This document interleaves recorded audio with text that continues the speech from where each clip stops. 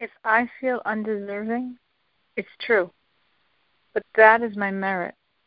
Despite my insignificance, I can achieve the ultimate height, God and I becoming one.